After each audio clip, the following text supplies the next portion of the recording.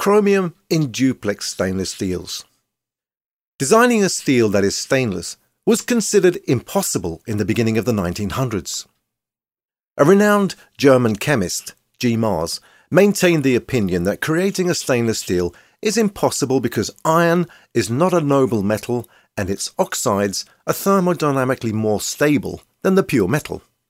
The year was 1911, but by the irony of fate, the two first stainless steels were launched the following year.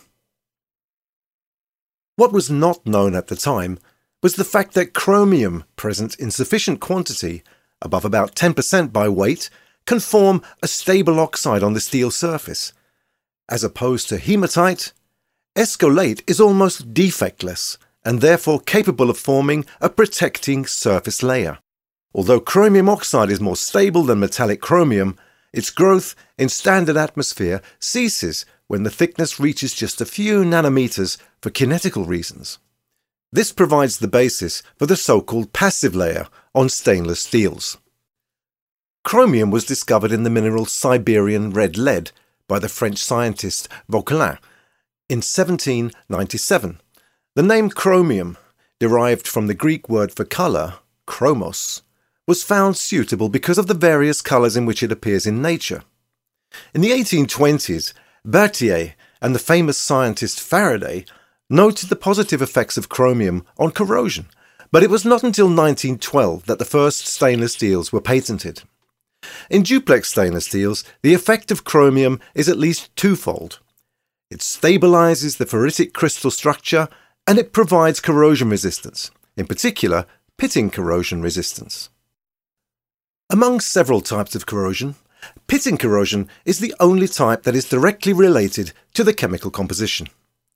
Pitting is a localized type of corrosion involving the formation of a pit, more or less hidden below the surface and in which the environment becomes increasingly acidic. Once having started, the process may continue in an autocatalytic way and is therefore difficult to stop. Among elements preventing pitting corrosion in duplex stainless steels, chromium is the alloy element that gives the major contribution because of its high concentration. The processes occurring inside the pit are complicated and not fully understood because of all the experimental difficulties in analysing the local chemistry.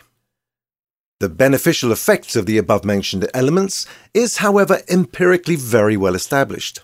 One would assume from the PRE formula that gradually higher concentration of these elements would give better protection. This is true up to a certain limit. However, as was discussed in my previous column on the effects of nitrogen, there are also side effects that cannot be neglected when this limit is exceeded. While nitrogen in too high concentrations tends to lead to nitride precipitation, chromium increases the risk of forming intermetallic phases, here used as a generic term for sigma phase, chi phase and R phase. All intermetallic phases are brittle themselves. This alone leads to embrittlement, but the process is enhanced in the case of sigma phase due to its lack of coherency with the surrounding matrix. While some intermetallic phase, about 1% by volume, can be tolerated before the corrosion resistance drops, toughness is extremely sensitive. However, hardness is only weakly influenced. If hardness is used as an indication of intermetallic phase, and this has been used by some producers, misleading results are invariably obtained. Of all indirect methods used to estimate intermetallic phase in duplex steel, impact toughness is therefore recommended. As an example, in a super duplex steel, intermetallic phase is formed after 9 minutes at 850 degrees centigrade.